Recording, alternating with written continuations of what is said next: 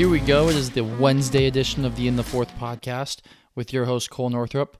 We had a crazy week, especially in the NFL. I mean, we had a 10% chance Pittsburgh, who made the playoffs off a Jags win, off of the Raiders and Chargers managing to not tie, even though they really tried to tie, off of the Pittsburgh Steelers somehow miraculously beating Baltimore in an ugly slop fest in the rain that was Baltimore. And then we had the national championship game, obviously last night, between Alabama and Georgia. And that's where we're going to start today, right? And sometimes in life, you got to take risks, right? Whether that is something that works out in the end or something that doesn't work out in the end. And the best time is to do it when you're young, usually, right? You are living at your parents' house, you don't have a lot of money, right? And so when you take these risks, they mean more to you, right? Say you only have $8,000 in your bank account and you spend $2,000 of it, you're pretty invested in comparison to if you had $200,000 and invest $2,000 of it. You're not that invested, right? So when you're young in your life and you're all in on something, whether it works out or whether it doesn't, you learn a great deal from that experience, whether that's a business venture, whether that is going home and putting it all on crypto or going home and putting it all on stocks or, a failed excursion, whatever it is, you learn a ton from it overall. And that's where I look at Georgia. And they were a rising, steady program, right, under Mark Richt. They were getting better. They were consistent, 8, 9, 10 win team usually, right? Really had a ceiling because of what their recruiting was, because they couldn't develop players overall under the Mark Richt scheme. And Georgia looked around and they said, well, Bama's winning championships and Florida's winning championships in 07 and 08, and we're just not competing on the national level, right? We want to compete at that national stage.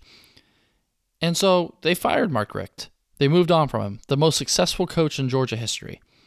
And they brought in Kirby Smart, a Saban disciple, which up until this point hadn't worked, right? A true Saban disciple hadn't worked. And they brought him in and they gave him the keys. They said, whatever you need, recruiting-wise, whether that's helicopters, whether that's a new stadium, new facilities, we're going to give it to you, right? And it worked out for him. It worked out. It was a shot in the dark. You're going on a Bitcoin runner, right? Something that you think could be Bitcoin, and it ended up being Ethereum in the sense, right? So Georgia won the national championship last night. They've strung together multiple top 5 recruiting classes. They're going to continue to do so, and I really see them as a early stage Alabama. And you're going to say, okay, Cole, what do you mean by early stage Alabama? They're not going to be as dominant as Alabama, but they're always going to be in the conversation. They're going to be in Ohio State. They're going to be in Oklahoma, right?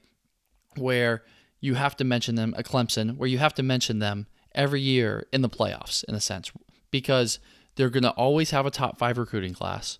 They can get better, especially at the quarterback position, even though what a story Stetson Bennett is. I know Stetson personally. We threw together at the Elite 11. We became friends at the Elite 11. Really cool guy. Love the nickname, the Mailman. Super clever. Super way to make people recognize who you are and coaches to remember you. So complete congratulations to him. But could you imagine a 4 or 5 star as quarterback of the Georgia Bulldogs? I mean, that's where they can get better. Their defense obviously is going to be stacked year in and year out based off the talent and Kirby Smart being a defensive guy. And it just gives me early Alabama feels where they were winning with quarterbacks you had never heard of, right? Jake Coker, quarterbacks like that where you're just like, these guys aren't it. They're getting carried by their defense. And that's really what Stetson Bennett was last night. He was carried by his defense, made some big-time throws late. But overall, for most of the season, the defense was the story of the Georgia Bulldogs. So in a couple years, when Georgia has 4 and 5 star quarterbacks, just like how Bama has produced Jalen Hurts and Mac Jones and Tua, and now Bryce Young will be the number one pick in 2023. Georgia's going to produce the same level of quarterbacks, right? High-end draft pick first rounders, and they're just going to become a machine. They are just going to become a machine with Kirby Smart at the helm as long as he stays. So it'll be really fun and really interesting because you're going to have this battle year in and year out within the SEC, within the national championship, especially if they expand it from a playoff standpoint. You could probably throw Texas A&M in there now because, I mean, as of right now, their donors have spent $25 to $30 million on recruiting alone this year, and they have the number one class. So they beat Bama earlier this year, and they're closer than what people think. So, there's usually about 6 to 7 programs that could realistically win the national championship every year. That's probably going to be about the same, going forward. It'll be Georgia, Clemson, Bama, Ohio State, Texas A&M, USC, Oklahoma, and if Texas can ever get off their ass, Texas. It'll be really fun. You're going to have the surprise teams, the Power 5 teams that come out of nowhere, like the Michigan States, like the Boise States or Cincinnati's, the Oregons of the world, right? But mainly, it's going to be the 5 to 7 teams every year in the playoffs where we're going to get great games. We're going to get a Penn State Oklahoma game. We're going to get an Alabama Clemson game where you're watching the best teams, the best players from around the country play on a consistent basis. And that's all we want, right? That's all we want. So hats off to Georgia. Congratulations for beating Alabama. Coming up next, we're going to flip to whatever the hell happened on Sunday.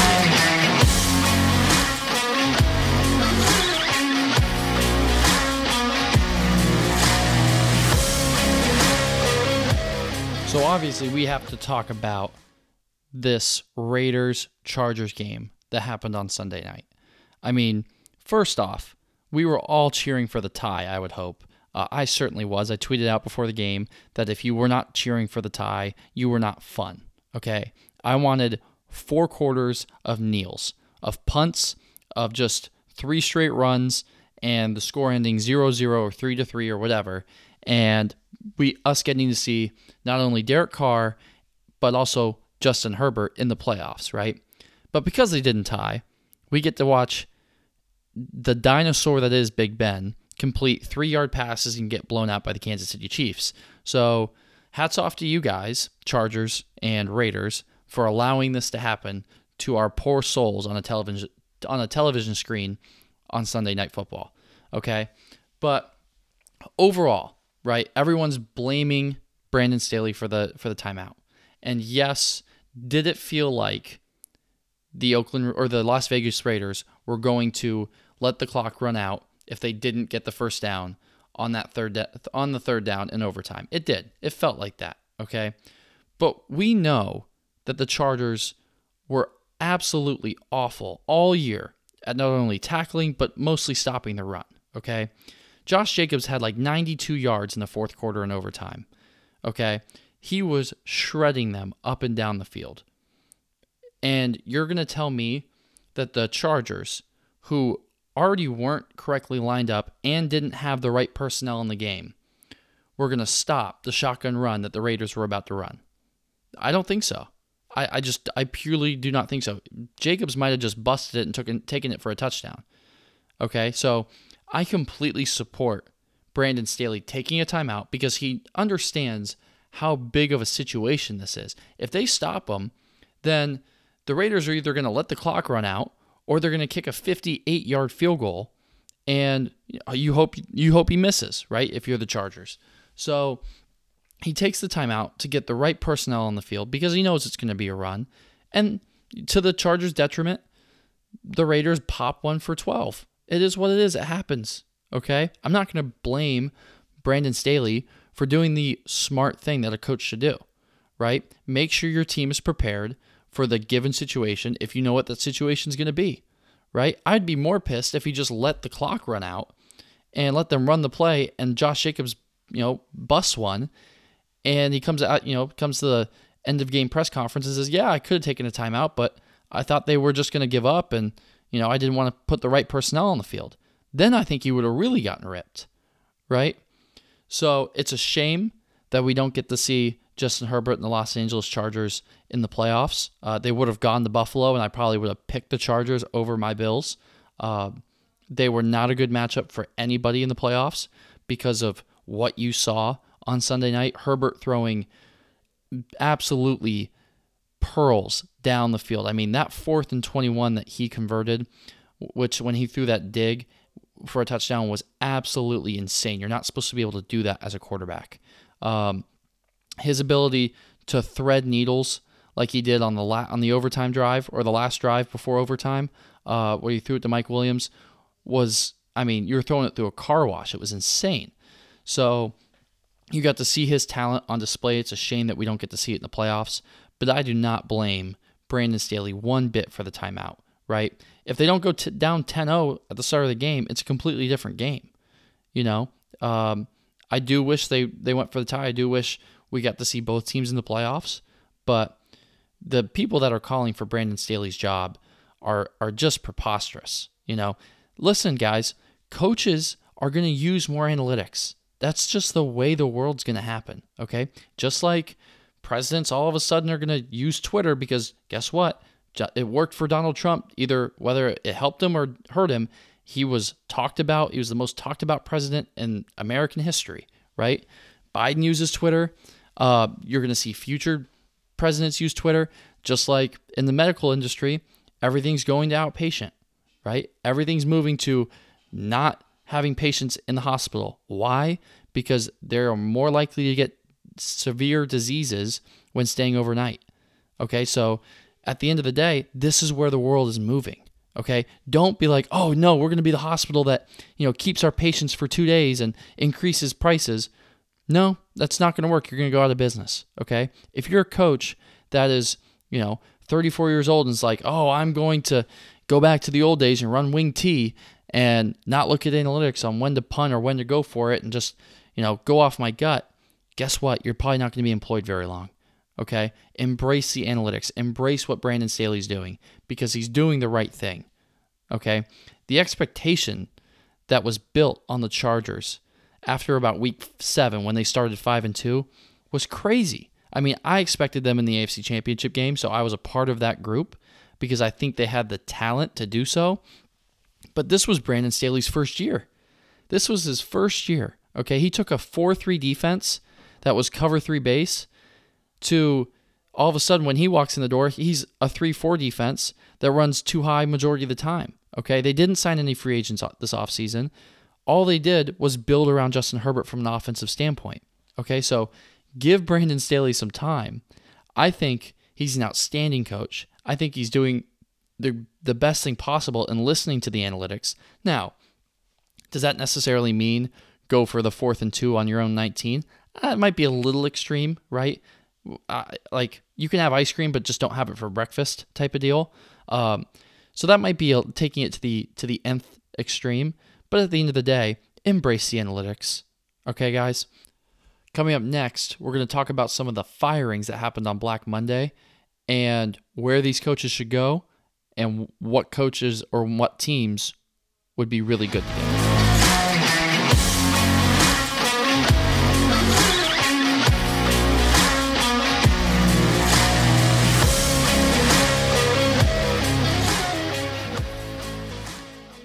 So we've had a mass of head coach openings as well as GM openings across the NFL, right? The Raiders are open because of the entire Gruden debacle. You have the Jaguars open, obviously, because of the Urban debacle that happened. Both of those happened earlier this year, right? Fangio was fired in Denver, not my personal choice, and here's why. And it also applies to Brian Flores in Miami, who was unexpectedly canned. For those two candidates, if you are a company and you fire somebody who is going to be immediately swept up and wooed by your competitors, you probably need to rethink firing that person because that person's really, really good at their job, right? And if you let them go, it's going to come back and to your detriment and haunt you, right? Brian Flores, top 8 defense this year, right? Obviously, did not have the offensive line right, which I blame the GM more than Brian Flores. And it was reported and came out previously that Flores was more of a Herbert fan than he was a Tua fan at the draft. And he banged on the table to draft Herbert. The GM, Chris Greer, wanted Tua. The owner, Stephen Ross, wanted Tua. They took Tua, right? And now you look across the NFL landscape, and Justin Herbert's a top 5 quarterback, right? At least a top 3 AFC quarterback at minimum. I say he's a top 5 quarterback in the entire league.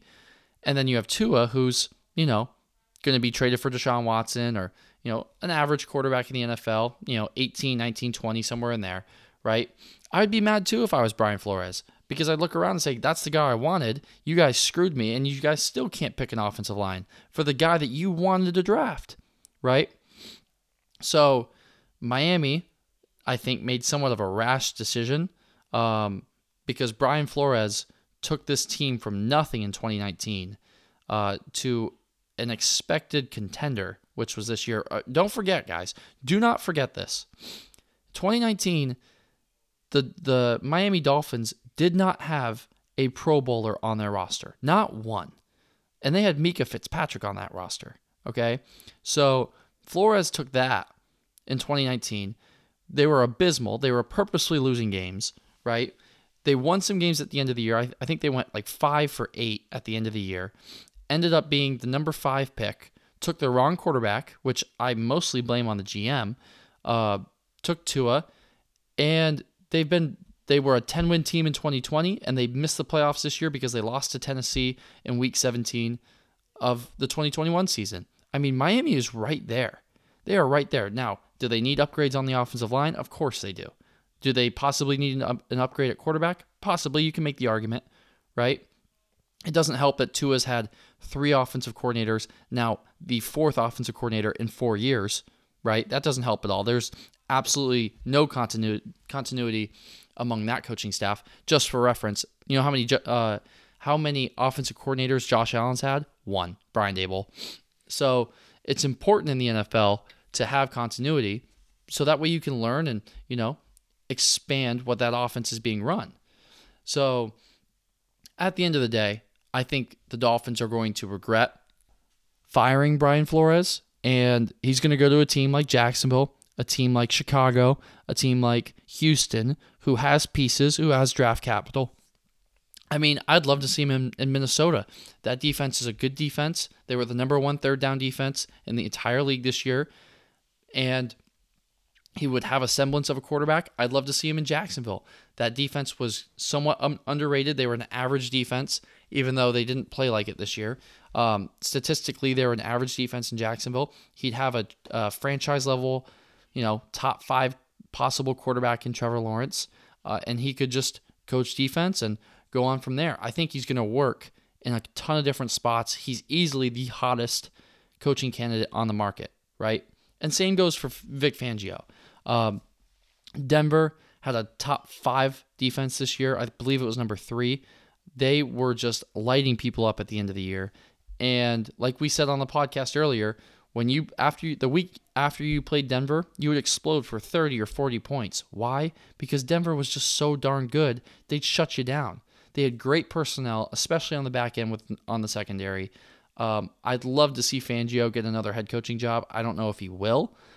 He's certainly not the candidate that Brian Flores is, but I hope Fangio gets opportunities as a head coach. I know he's going to get opportunities as a defensive coordinator. That's really easy. A great pairing to look at would be Harbaugh and Fangio. They coached together in San Francisco. They made multiple Super Bowls and NFC Championship games together.